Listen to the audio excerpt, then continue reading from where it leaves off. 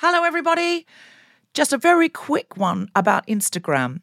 If you're on it, Meta, the parent company, is reducing the number of political posts visible to users on their feed. This is a real thing, not a hoax. So go to your Instagram profile, tap the 3 horizontal lines in the top right corner to open the Settings tab, scroll down to What You See, click on Content Preferences, open Political Content, and turn on Don't Limit Political Content. That's an option. Otherwise, you won't see almost anything we post because we are deemed political. Please do that now, or you won't even see the posts about our shows, our fun things. So if you want to see Guilty Feminist content and know when we're coming to a place near you or releasing a new podcast, do it now. I'm a feminist, but I recently did a gig with a fellow comedian who happens to be a very, very large, beautiful man. And when we got to the gig, we were in like one of those taxi van things. There was a little bit of a step to come out of the van. And as I went to step to come out of the van, he picked me up, like into the air. I had no choice in it, like picked me all of me up, right? Didn't leave anything behind. And lifted me into the air. And I giggled like a girl and felt like such a princess. I loved it. I was like, oh my God, I'm a princess. Zoe, I can't imagine it, but I'm so thrilled that happened and that you felt like that. I'm a feminist, but the best part of seeing Michelle Obama live at the O2 last night, don't mean to go on about it, was when she told the story about meeting Barack, as I now call him, because I feel like we're really close. It was described as an intimate discussion with Michelle Obama. It was the O2. There were 12,000 people there, like literally 12,000, and the place was packed. She got a standing ovation as she walked onto the stage and then one again at the end. But the moments where everyone was just leaning in on tenterhooks, where she was telling the story like it was a Sex and the City brunch about how she met Barack and how she was his supervisor at work. Did you know that? Oh. I mean, if it was the other way round, wrong. But totally acceptable this way round. Well, there are different issues with women. I mean, obviously, you've got to be very careful of all power gaps, and some of them are valid. But I think she wasn't that much more senior to him. Anyway, it was absolutely incredible, and I'm a little bit high and giggly, but mostly because I feel like I have heard intimate details of her marriage that I shouldn't have. I am a feminist, but over the last few years I have progressively got deliberately worse at doing the laundry at home. So now my wife does it all, and it's brilliant. I'm not even allowed near the washing machine. I can't do anything anymore. Wow. I can't do it. It's absolutely brilliant. I have the neatest knicker drawer of anybody I know, and it's all her. That's interesting because I'm a feminist, but I feel the same about the kitchen. I'm trying to remodel the kitchen to make it better. And my husband, Tom Selinsky, yes, I'm naming him, said, you never even come into the kitchen. And I said, I come into the kitchen to make coffee and find biscuits. So there is not an even distribution of labour in our house. But I feel like this is my payback for 10,000 years of patriarchy. Personally, I am getting a personal payback. Am I capitalising on the fact that for 10,000 years women were oppressed and put into a kitchen? Yes. Is that my debt to be repaid? No. Am I happy about it? I am. And I'm balancing it out by sticking another woman in my kitchen. So, yeah, that's all even Stevens, isn't it? That's true. It's all even Stevens. I said to somebody the other day, I think she likes it. I think she likes doing the washing. I can't get her out. She's always with the knickers and the socks and the folding. She folds like a sort of Benetton star. She loves it. Have you got another one? I do. I am a feminist, but whenever I hear a TV exec say they want more women on their panel shows, I always think, yes, as long as that woman is me. Oh! Yeah. I'm all for the sisterhood, but to a point. Like, there is a bit where I go, yeah, me, out the way, bitch. There we go. I'm a feminist, but I don't know if any of you have heard, but right before we came on stage, Notre Dame Cathedral is on fire, and it's really genuinely terrible. definitely not funny. And someone in the dressing room was saying, yeah, apparently they were doing renovations and something went wrong and it caught fire. And Zoe went, oh, can you imagine being that person to have set an almost 1,000-year-old cathedral, most famous cathedral in the world, on fire? And I just suddenly thought, oh, my God, I hope it's not a woman. Because then we'll all be blamed. I hope at least it's a man, because then he'll be blamed as an individual. All men will not be blamed for the burning down of Notre Dame. But if it was a woman... all women will be not allowed to renovate things. It'd be some poor bloke who's doing a bit of riveting and it's just, I don't know, his fag's caught fire or something. He's not meant to be smoking on the side. No. Sacre bleu! I mean, having to explain that when you get home to... How was your day, Philip? Do not ask.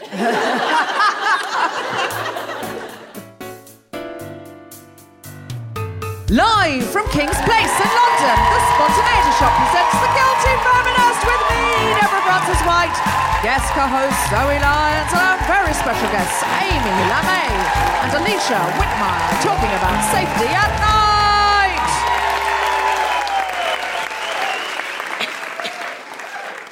This is The Guilty Feminist, the podcast in which we explore our noble goals as 21st century feminists and the hypocrisies and insecurities which undermine them. I'm Deborah Frances-White, with me is Zoe Lyons, and we're talking about safety at night.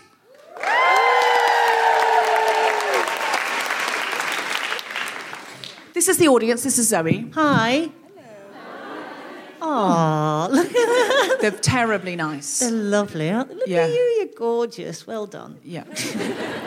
Have you had a guilty week or a feminist week, Zoe, would you say? A bit of both, I think. That's the idea of the show, so that's useful. Yeah, a bit of both. I've done what I wanted to do, which is about as feminist as you can possibly be, isn't it? I've done what I wanted to do. Well, it depends what you want to do. I've had quite a nice week. I did a little thing for Radio 4. That was quite nice. I did Just a Minute. Oh, lovely. Yeah. And that's normally a very boys' show, if you don't mind me saying. Normally quite a boys' show, but there were two of us on. Two ladies. Two of us? Two of us on. Because the BBC have said there has to be a woman on every panel show, and they have generally taken that as a maximum. A two guideline. Yeah, but, one is a maximum usually. Two for birthday. Yeah. Two. Yes, two for birthdays in Wimbledon. Yeah. So in the words of wonderful Millie Thomas. So you were one of the two. I was one of the two. Who was the other one? Carrie Ad Lloyd. Oh, I love Carrie Ad Lloyd. Yeah, very good. Very, very funny.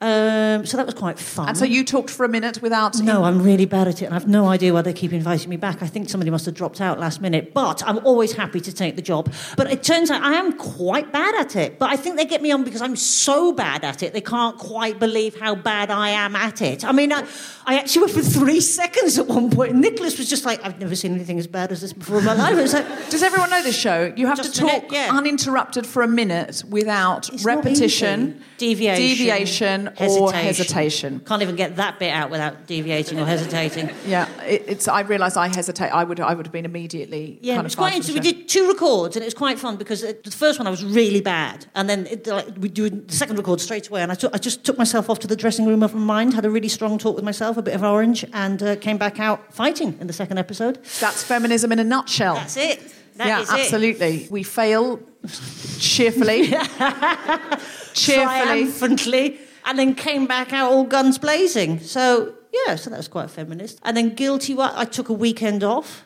Feminism. I took a weekend off feminism and just ladded it up all over the place. I mean, it's exhausting to keep it up full time. Just wolf whistled all over the place. And I went to Ali Pali on Saturday and went to see Robin. Didn't know Robin yet?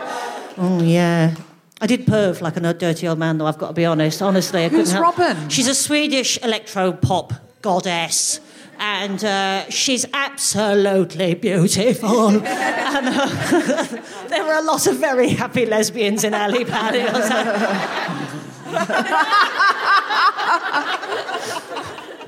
Sorry, I just spat. Sorry, I got overexcited. You looked a bit like Benny Hill when you did that. Yeah, totally. That's frightening. Yes. No. Dirty old man. That's what I am at times now. It's just awful. Yeah, but it was great. Absolutely brilliant. She's brilliant. She's just a powerful woman. She's just amazing. Are you turning into an old white straight man? I really am. I think I am. I don't think it's happening. I'll get a shed and just sit in it, just whittling stuff at some point. Yeah. Just barking at your wife for cups of tea. Yeah. I'll be doing my hobbies in my shed, drinking stout. I'd be quite happy. Listening to Robin on the wireless. Listen to Robin. Yeah. That sounds like a dream. Just magazines about cars. Just cars and stuff. Yeah. Well, who were you going to the pub with in this scenario? Is it an actual old white man, or is it a lesbian who you feel has the same old white man sensibility as you? Probably an actual old white man at this point. Yeah, Just we talk about allotments, our root vegetables, maybe fishing. Could you talk about how everything's changed and things aren't as good as they were? Yeah. Back in the day, do you remember Bernie? Back in the day, it was just better then, wasn't it? It was better then, but so it was better. Yeah. How's the Mrs. Burnett? She's all right. So how's yours? Oh, the old dog and bone. Yeah. The old dog and bone? The old dog and bone, that's not right, is it? It's isn't it? I feel like she should be the old ball and chain. That's the ball and chain, isn't it? Yeah. No wonder she gets really pissed off when I call her a dog and bone. It's, old dog and bone. You are going to use Cockney rhyming slang to address your other half. Do get it right. I've never met your wife. Is she, in fact, an iPhone? You just download videos of Robin on? Yeah. Just scroll through my Hey, wife. Siri. Yeah. Do you generally feel safe at night, Zoe? Are you someone with a wide peripheral vision? Yeah, I'm pretty good. I feel like a sort of urban ninja. Do you? Yeah, a little bit. I'm a little bit, you have to be sort of on your toes, don't you? Because obviously we are out at night quite a bit as comedians. I hope I'm pretty good at being an observer and therefore observing when something might be potentially a bit icky or something. So I'm pretty good at taking it all in. Yeah, I have really good peripheral vision. And I know this, well, partly because I'm a woman at night, so I'm a woman in the day as well. But at night especially, I'm like, I can see, I can feel, I can hear.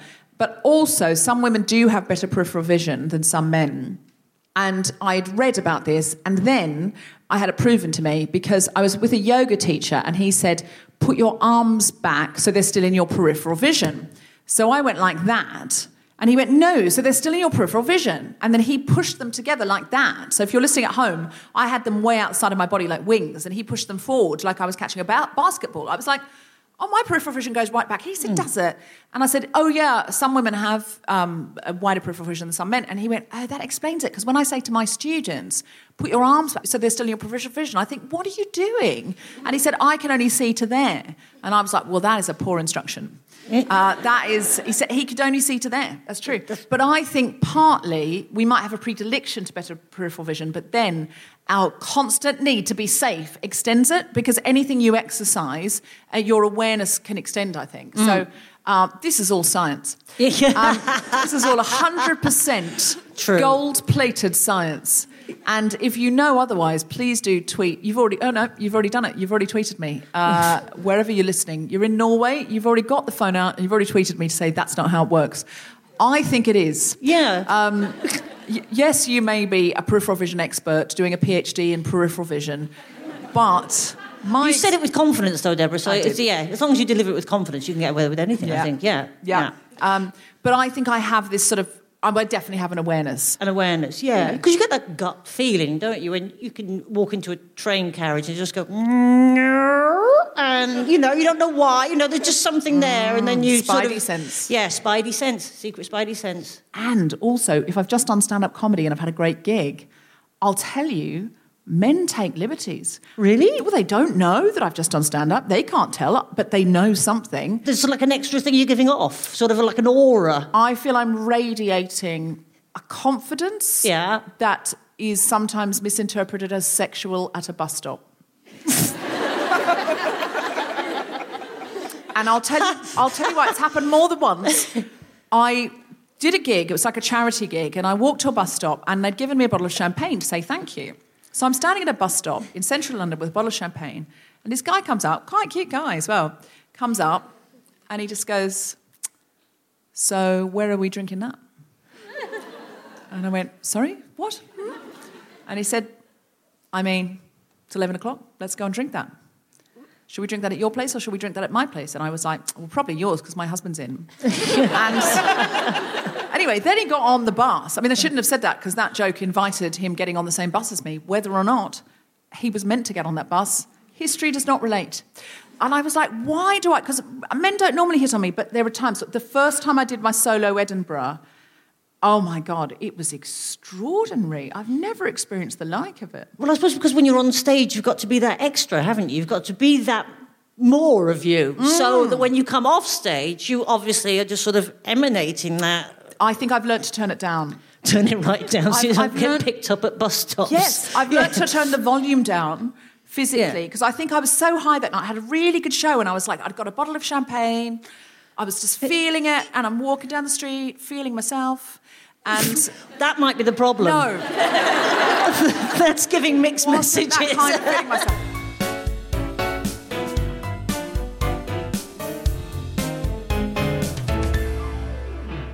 Hello, Guilty Feminists. It's Jessica Regan here from the Big Speeches Workshop. I'm delighted to tell you that we've added some summer dates. So the Big Speeches Workshop is happening in the ye old Rose and Crown Theatre Pub on the 21st and 28th of July and the 4th and 11th of August. So do please go to the Guilty Feminist website to book your places, and they go fast. So get on it. Looking forward to seeing you there.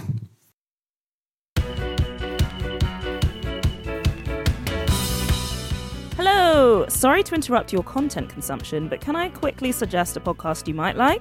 It's called Grown Up Land. Every week, comedian Heidi Regan, podcaster Ned Sedgwick, if that is even a job, Syrian Dreamboat, Steve Alley, and me, comedian Sophie Duker, are joined by a brilliant guest to discuss the bewildering pursuit of adulthood. We talk sex, jobs, rejection, jealousy, sex, all with help from BBC Radio 4. That's the Grown Up Land podcast. Make sure you subscribe on BBC Sounds.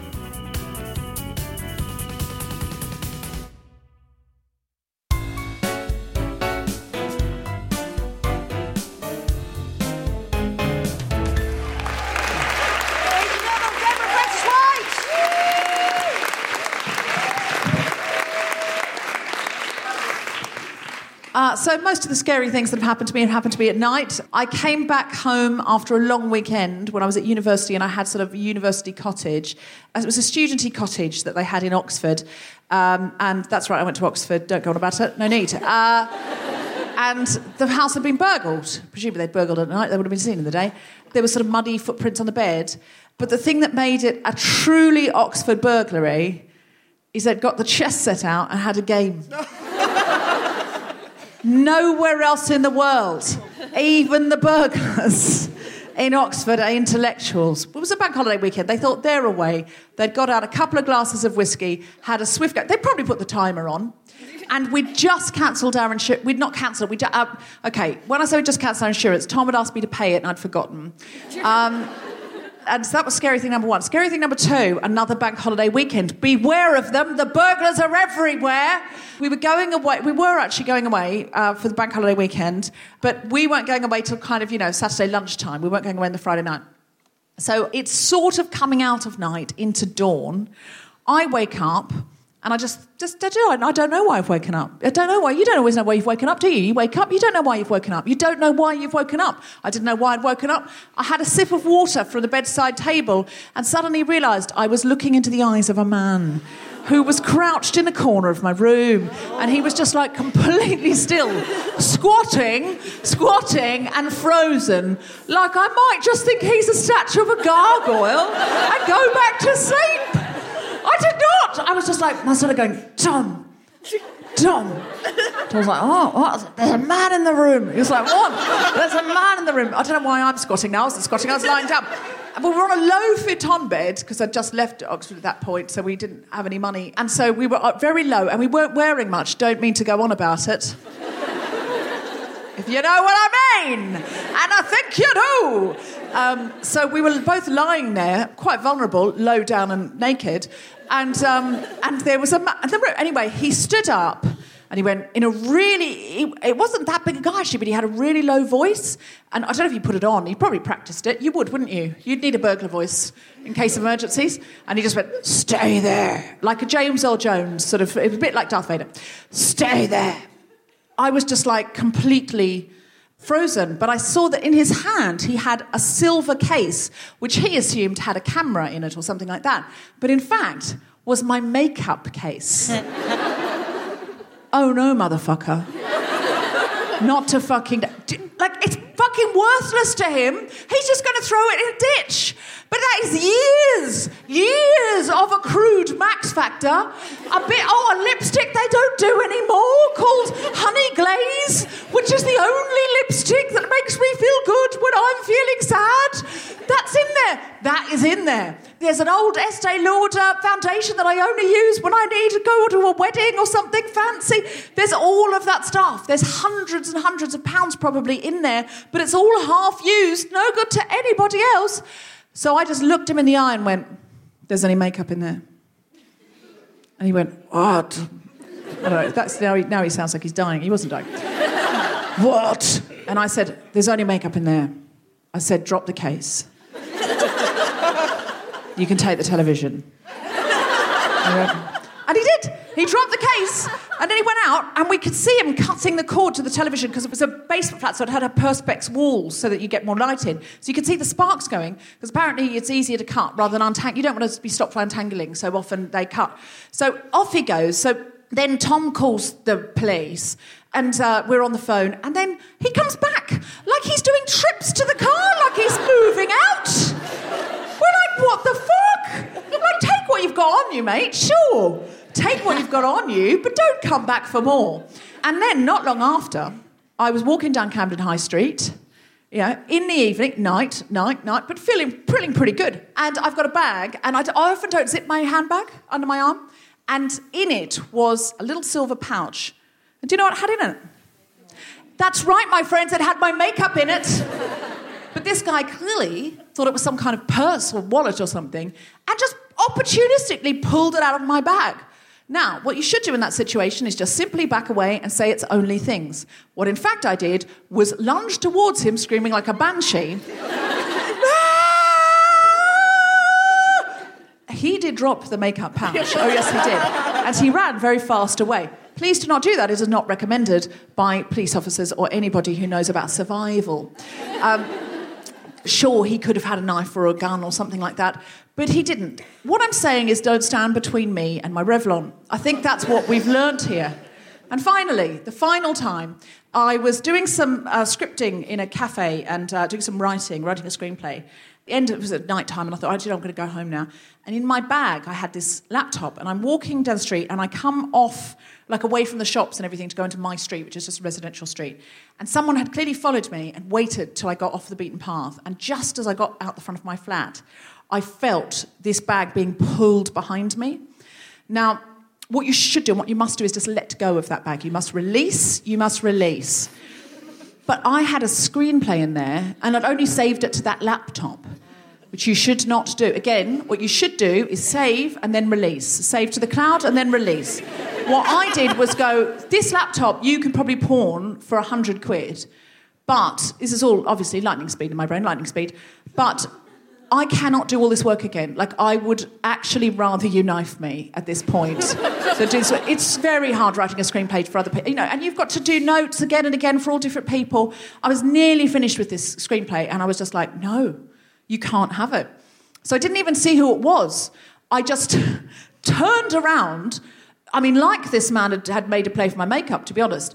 And I ran towards him, and he just went, and he let go. And I just screamed. And as he ran away, I screamed after him, "You better run!" Never do that. It did feel quite good, though. I felt bad for him, though. He was like a little guy in a hoodie. He was young. I just felt like he wasn't doing that because he wanted to. He was doing that because his brother or someone had taught him to nick iPhones, and I'd had my iPhone out, and I just thought, do you know what I really want to do? I want to chase after him, trip him up, and offer to retrain him. That'd be nice, wouldn't it? I mean, you probably can't, 'cause it's not safe, because I didn't know who else was there, but if anyone sees him, I'll give him an internship, because I just think nobody's doing that as a first choice, except those fuckers with the chess set. Thank you very much.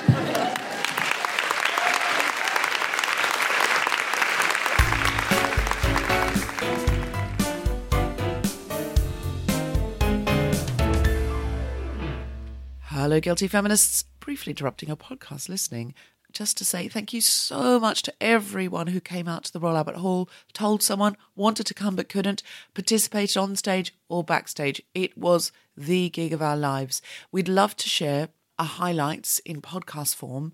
We don't normally sell advertising due to many various feminist reasons, but for this one we would need a sponsor because it costs extra if you want to release a podcast from a venue like the Royal Albert Hall. So if anyone was interested in sponsoring a Royal Albert Hall Guilty Feminist episode and has £2,500, then please let us know and we'll do our best to get it out to you. Now, if you are at Latitude Festival this weekend, I'm going to be there too. And I'm doing half an hour of stand-up comedy in the Cabaret Theatre on Saturday at 4:15. Then I'm doing a panel with the Consent Collective at the Speakeasy at 8:40 on Saturday. On Sunday, we're doing The Guilty Feminist, and that will be at the Theatre Arena at 3 p.m. But I would queue up early for that to make sure you get in. And then at 7 o'clock, I'm in the Speakeasy as a guest on Talk Art with Russell Tovey, which I'm very, very excited about. I'm going to tell you all about my favourite art things. So hope to see you at Latitude. Are you going to Edinburgh? We will be there on the 2nd, on the 3rd and on the 4th of August at 4 p.m. in the Pleasance Grand. Go to pleasance.co.uk for Guilty Feminist tickets. Right now they're selling very fast. On the 10th of August, we'll be on the South Bank in London at 7:15 p.m. at the Underbelly. Go to underbellyfestival.com for tickets, also going fast. And on the 24th of August at 7:30 p.m, we will be at the Edinburgh Playhouse with The Secret Policeman, the legendary Amnesty International show. We've got all sorts of incredible people on the bill, including Nish Kumar, Rachel Parris, Phoebe Robertson from Two Dope Queens, Desiree Birch, Cindy V, all sorts of incredible people. Grace Petrie, Jess Robinson. You have got to get tickets right now. Go to atgtickets.com for details. Now, back to the podcast.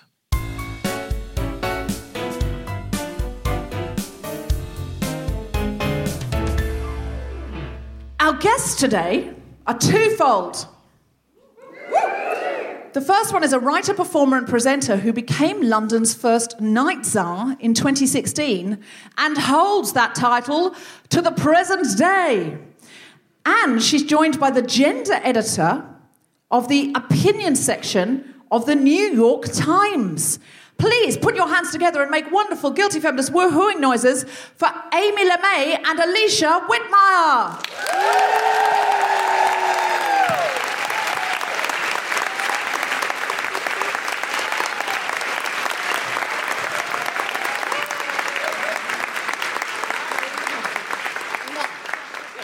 So, could you please introduce yourself to the audience? I am Amy Lamé, and I'm the Night Czar of London. Hello, I am Alicia Wittmeyer. I am the gender editor for the opinion section of the New York Times.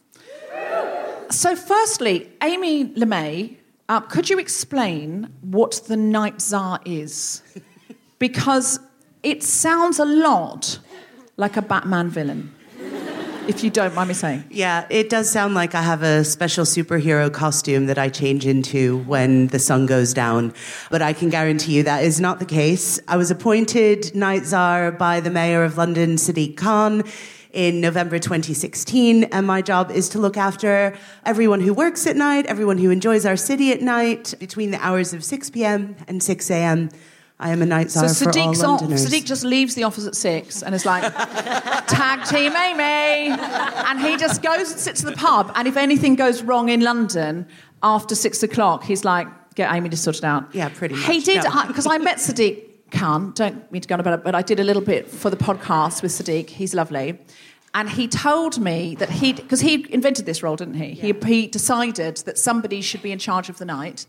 And it should be a woman because women know about the night. We're experienced in nighttime adventures. And he said, but I thought, I can't call her the Nightmare. And that's why she's called the Night Czar. That is the greatest story in the world. He does warn me that he can change it at any time if I don't behave myself. So. Wow. What an inclusive and not sexist boss. I'm kidding. Sadiq Khan is I know. We're both joking. Please don't tweet Sadiq Khan.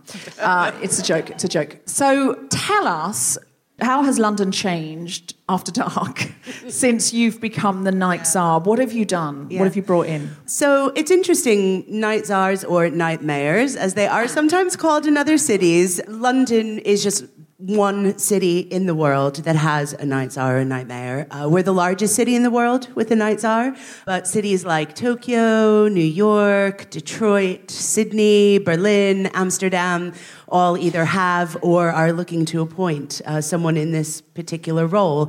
And I think that it's a sign, really, of cultural status for cities and also how important it is for cities to take into consideration the night. So much of how cities are designed and how we see things are in broad daylight, but in fact, there are 1.6 million people usually working in London at night. And, I've always been a woman who's loved going out at night, loved working at night. You know what it's like having to go to work and come I'm home. at work right now. Yeah. So it's important that we look at this in balance. So, one of the things that I've been doing is trying to protect the spaces in London that have been so at risk. So nightclubs, LGBT venues, grassroots live music venues. The past 10 years, we've lost a lot of them in London.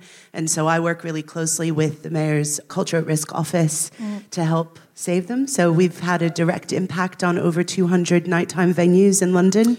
Can you give us a little fill in? Because we did an episode where we were trying to save the Black Cap, and we're still working on that. And are you directly working on the Black Cap, trying to get it back to be an LGBTQ music venue? Yeah, that is one of the venues that we look at. We've got a whole host of venues that are kind of on our at-risk register in every corner of London, not just, the centre of town. And I think it's important that we have to really work hard to preserve them, help them not just survive, but to thrive, because these are the places that make London, London. It's so true, isn't it? I walk through Soho these days as well, and it's just been sort of concreted over so much. So much of the old places have gone. There's so many new flats and developments that you go, it's all very well living in central London, but if there's absolutely sod all left to do, what's the point, Yeah. I mean, some things will, they will naturally change. I mean, London is a city that is dynamic and always changes.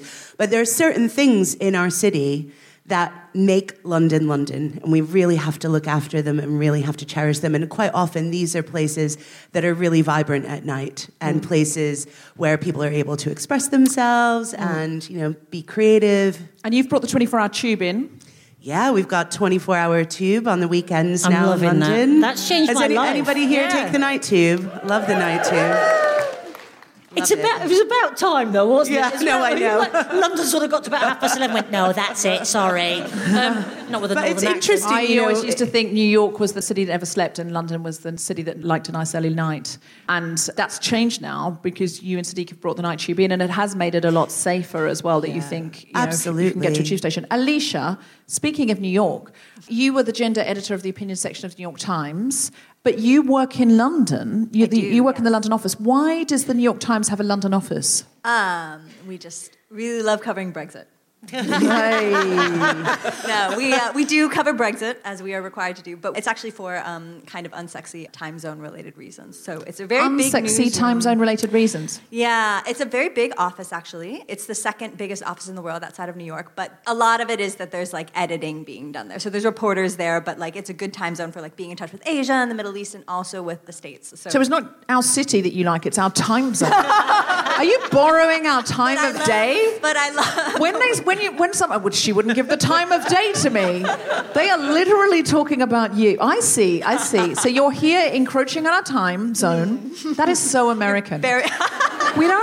We need people to work around the clock. Move some of them to London. So you're in. So true, actually. That's also why there's people in Hong Kong. I'm not kidding. Oh, really? Yeah. There's the sun never sets. Yeah. On the New York Times. Yeah. On the New York Times. So you're here. When you're ready to pop the question, the last thing you want to do is second-guess the ring. At BlueNile.com, you can design a one-of-a-kind ring with the ease and convenience of shopping online. Choose your diamond and setting. When you find the one, you'll get it delivered right to your door. Go to BlueNile.com and use promo code LISTEN to get $50 off your purchase of $500 or more. That's code LISTEN at BlueNile.com for $50 off your purchase. BlueNile.com, code LISTEN. Ryan Reynolds here from Mint Mobile. With the price of just about everything going up during inflation, we thought we'd bring our prices down. So to help us, we brought in a reverse auctioneer, which is apparently a thing. Mint Mobile Unlimited Premium Wireless. How to get 30, 30, bit to get 30, bit to get 20, 20, 20, bit to get 20, 20, bit to get 15, 15, 15, 15, just $15 a month? Sold! Give it a try at mintmobile.com/switch. $45 up front for 3 months plus taxes and fees. Promo rate for new customers for limited time. Unlimited more than 40 gigabytes per month. Slows full terms at mintmobile.com. Do you have to write a lot about women's safety around the world? Because it's an international newspaper. It's probably the most famous newspaper in the world. I write some, but I'm primarily an editor, so mostly I am asking people to write. But yes, absolutely. So we have people writing about women's safety in London and obviously in the US, but, you know, in places like South Korea, for instance, where, you know, they have these very specific problems of women's safety, very specific to South Korea. They have this big voyeurism problem. I don't know if anyone has read or anyone for the South Korea voyeurism. They have a very big problem of women getting filmed in bathrooms. Oh, I was reading about this. It's a big thing, yeah. So it's interesting. Yeah. There's like every women's safety takes a special form in every place. So yes, we do a lot of stuff. We are violated in a variety of ways. So many ways, yeah. Around God's green earth. Yeah. There's always a special, surprising way that you will be oppressed and attacked. And so if you go to Seoul and you use a public restroom, be careful. There could be a camera in the toilet. You need one of those little mirrors that you use under a car to see if there's something in there. Sort of, in the loo? Yeah. What, they put a camera in the loo? Yeah.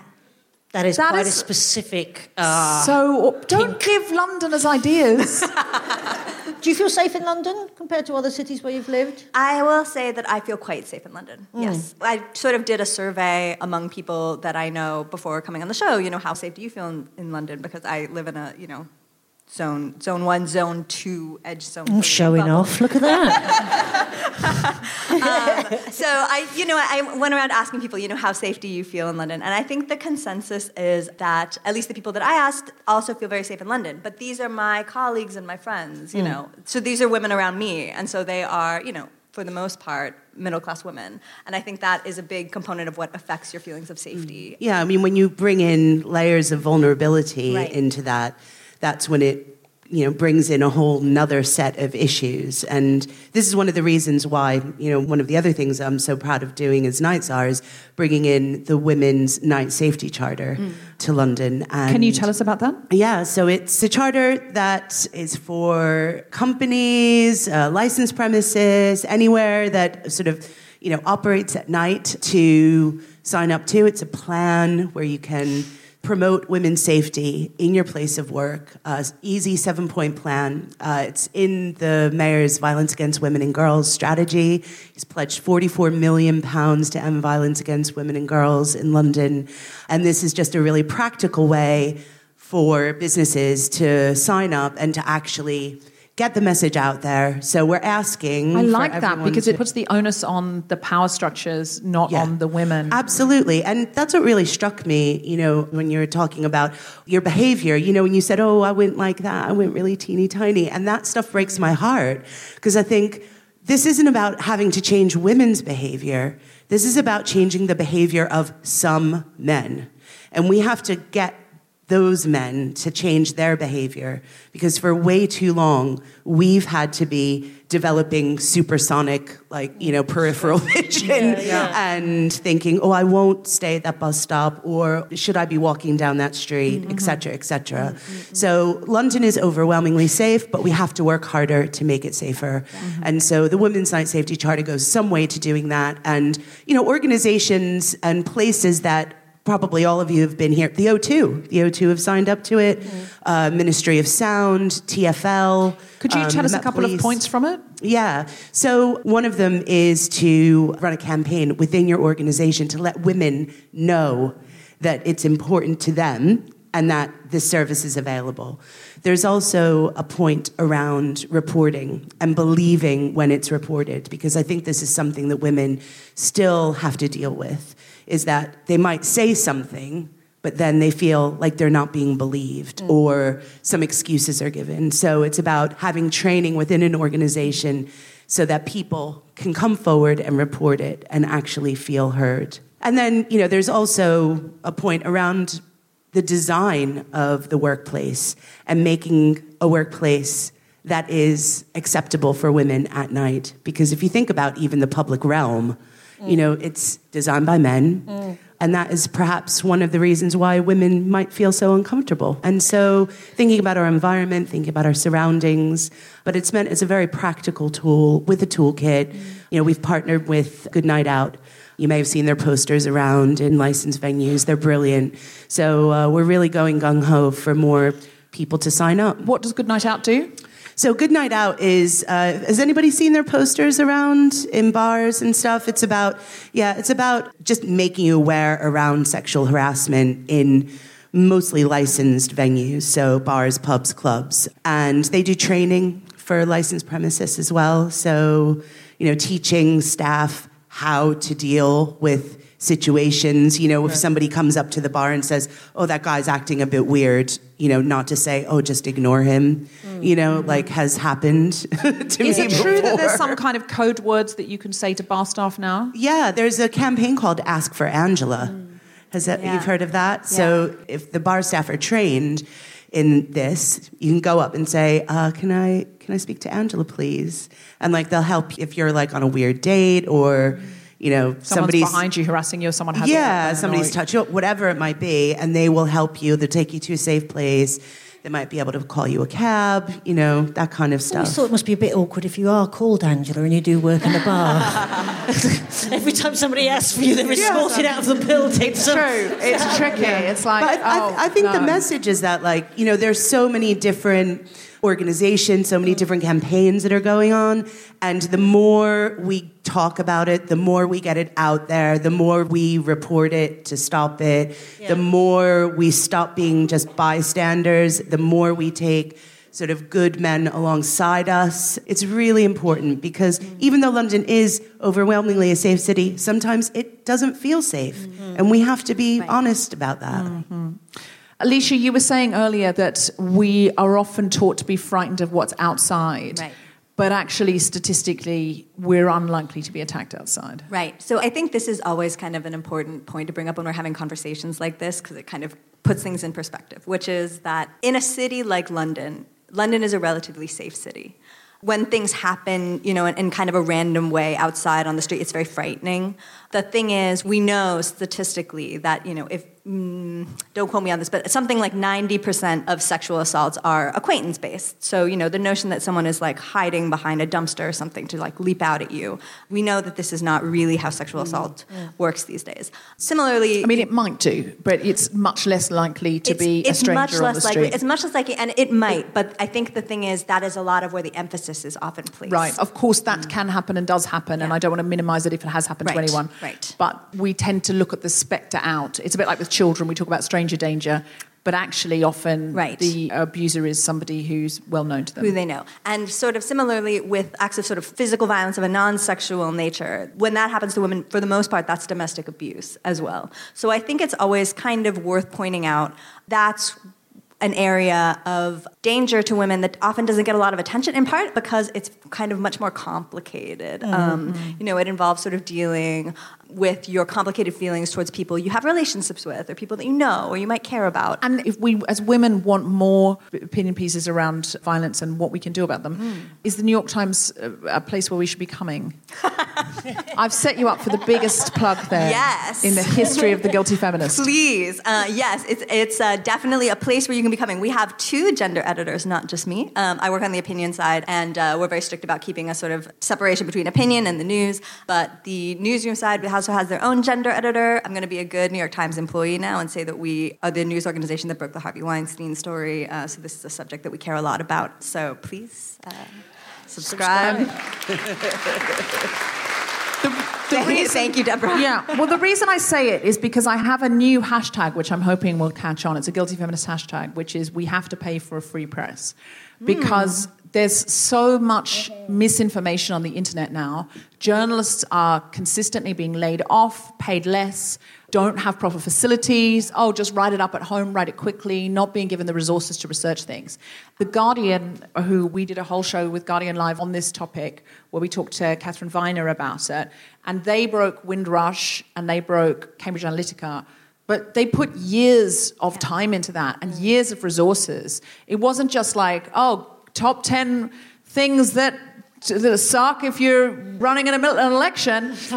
It was really seriously researched. And the same with the Weinstein story. It takes a lot of bravery, a lot of insurance. A lot of legal fees. A lot of legal fees. You can't do it. You can't do it. Just if you're just one journalist breaking a story, buy one less coffee a week and pop that into The Guardian because it's more important. Put it into the New York Times because it's more important. Please subscribe. And they are employing gender editors to think about these things, and they're separating news and opinion. Just that alone in these times is worth the money. Subscribe, subscribe, subscribe. Is there anything, Amy, that you would like to tell us as women in London, or in fact women around the world who listen to this podcast globally, about how we can be more engaged citizens without sort of somehow taking on this role that it's the victim's fault and we need to, go out wearing special pants with special nail polish on in order to protect ourselves because, is there anything you can tell us that you want us to know about London or about women and safety from your role as the Night Tsar? Yeah. I would really encourage all the women that are here tonight, and the men as well, to ask your organization, your employer, to sign up to the Mayor's Women's Night Safety Charter. I'd also say that if you have ever been a victim of anything like this, it's really important to report it, to stop it. It doesn't mean that you have to say who, when, where, exactly everything, but it helps the police build up a picture. And we're actually seeing direct results of this. So we know, for example, that there's one particular line, the Central Line in London, where there was a lot of sexual touching going on.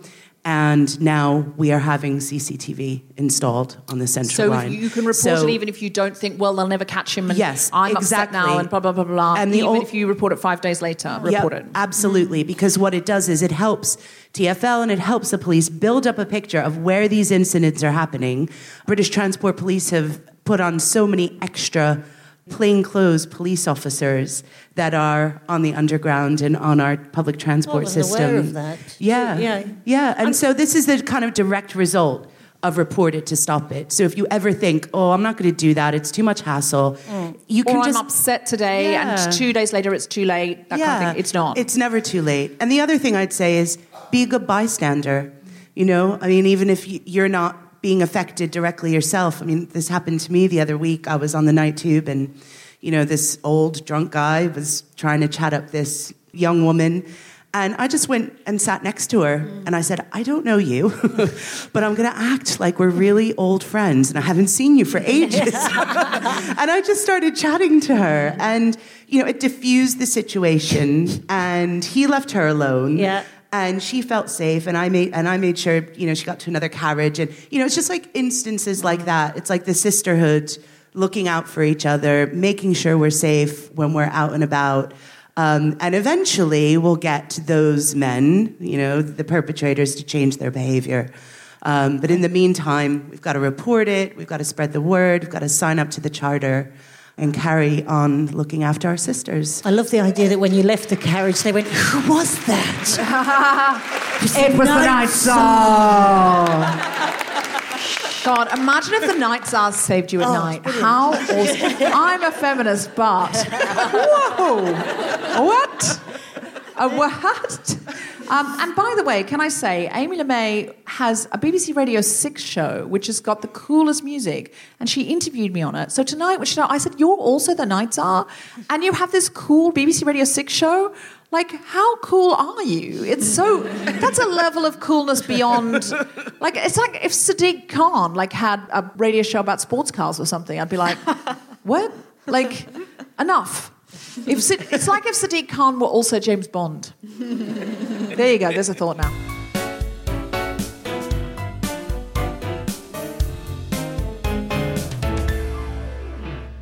Hi, it's Tom. It's Jess. And John. From the Best Pick podcast. We're just dropping in to let you know that we're doing another live recording.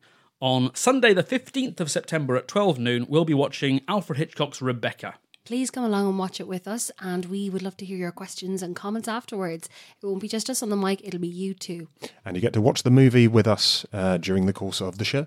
Book your tickets now by going to kingsplace.co.uk. We'll see you there. Bye.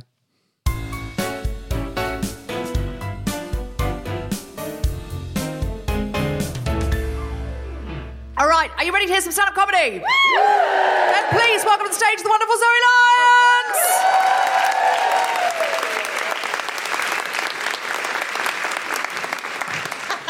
So yes, we're talking about night safety. I've blessedly reached that lovely, cushiony, middle-aged part of my life where it's not so much of an issue for me anymore because I've realised I don't have to go out. I mean, well done for coming out this evening, people who are here. But I'm at that age where wherever I've been invited to anything, my first thought is, oh, God, I hope it's cancelled.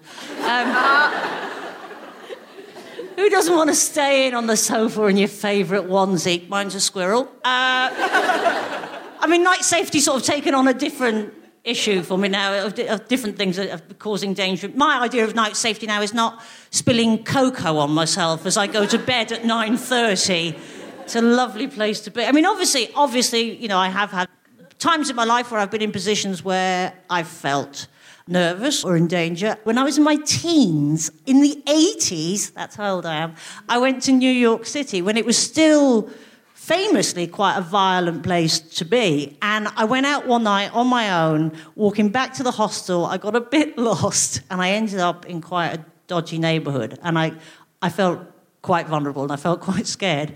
But I thought, don't run, Zoe. That shows weakness. Don't run. So I skipped. And actually it proves a really effective way of getting out of quite horrible situations. If you skip, you just look completely crazy. You are too crazy to mug. If you're just like that, woo, look at me. Going through Brooklyn at 2 a.m. in the morning. And then my mum always used to say to me, so if you're ever out in the street and somebody does attack you, don't shout, help. Did you know this? Yeah. Do you know what you're supposed to shout? Fire. That's what you're supposed to shout. And it always makes me think, that's awful, isn't it? That people would be far quicker and readier to protect possessions rather than a woman in danger in the street. I mean, obviously you can tailor that shout to, depending on which neighbourhood you're in, you know, a slightly posher neighbourhood, if you do find yourself under threat, you know, shout, you know, somebody's scratching your Audi! They'll be there in a second, you know. Slightly older neighbourhood, they're nicking your garden gnomes!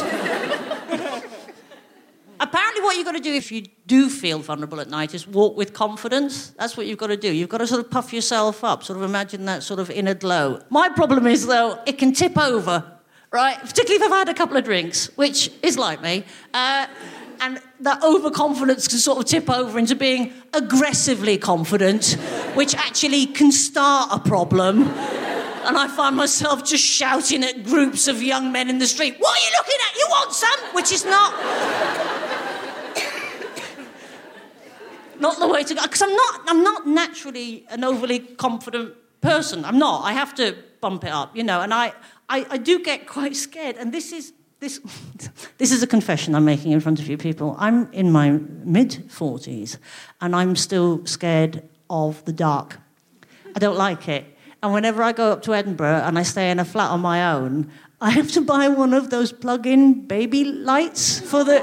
Do you know the ones, the little... Usually in the shape of a bunny or something that you plug in, it stays on all night so that there's some sort of glow in the room. And if I'm being very, very honest, I'm not even afraid of intruders or actual other human beings coming into the flat. In my mind, I'm still terrified of monsters, which is just...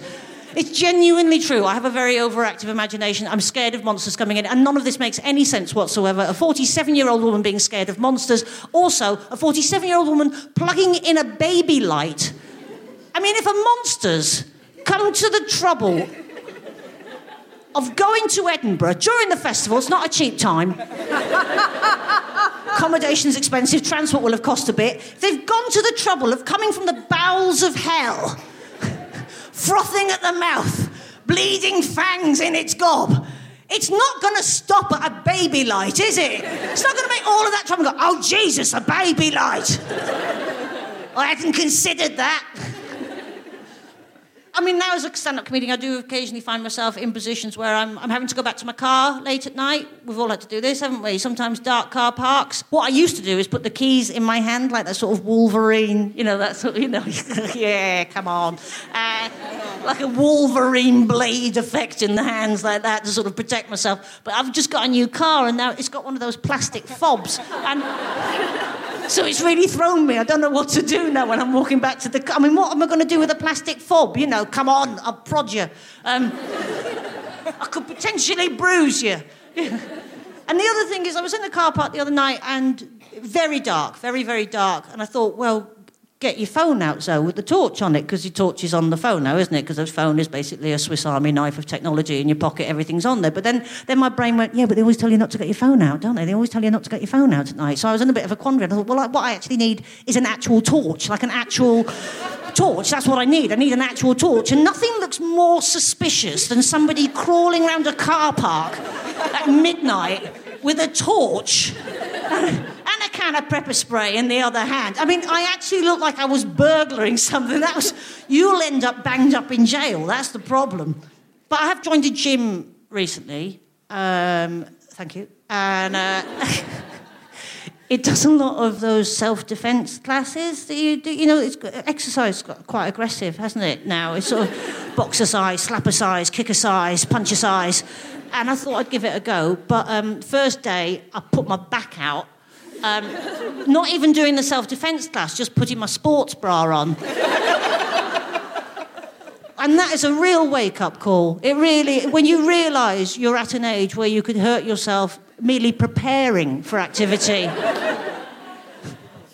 I mean, there's dangers in the home. You see, I do stay in more, but even that has its own dangers, doesn't it? I mean, I realised last week I was at home on my own, and what constitutes a panic attack really changes when you get to my age, Young people, there's lots of beautiful young people in this audience, You will voluntarily and actively put yourselves into positions of danger often because it makes you feel more alive. That's why young people traditionally go bungee jumping or whitewater rafting or any of those wild, crazy things that you do when you're young, because it makes you feel more alive, doesn't it? You get that release of adrenaline, you survive it, you feel alive. Don't feel in danger. You don't have to do any of that when you get to my age, believe me. Just do what I did last Monday, getting out the shower and have a little... Oh, Jesus! I just found myself standing there going, oh, my God. Oh, you never know the day, do you? Wow, I totally nearly died there. I can feel all the blood in my own ear holes. It's time for handles, isn't it? That day will come. I know you're laughing at it, but it will come. I know it seems a long way off, but at some point in your lovely lives, handle day will come. You'll come out of your bathroom or your kitchen, you'll look at your loved one, you'll go, Richard, we need handles in there! Just tried to brush my teeth, nearly lost an eye. So if there's any tips on safety I can give you, my friends, it's get a non-slip mat, honestly. I used to have life ambitions, not anymore. Now I simply don't want to be found dead on my bathroom floor on the big shave day. That's it. Thank you very much.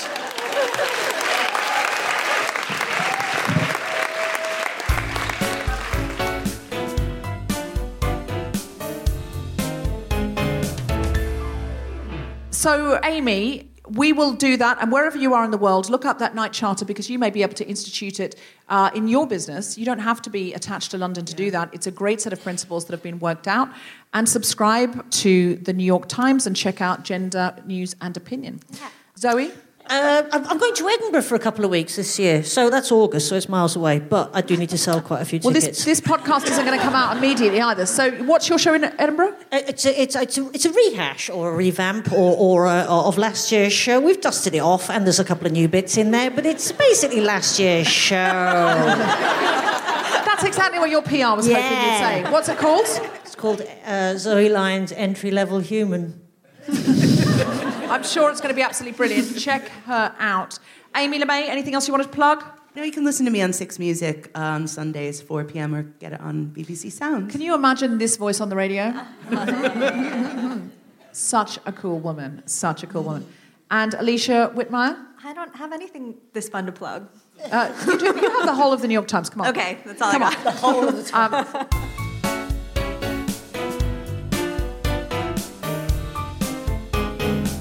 You have been listening to The Guilty Feminist with me, Deborah Francis-White, guest co-host Zoe Lyons, and our very special guests, Amy Lamé and Alicia Wittmeyer.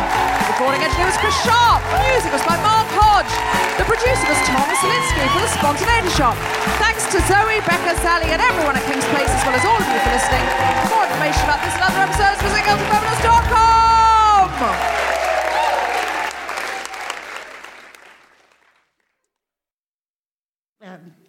Where do I go from there? Have no idea. This bit will be cut out. We hope.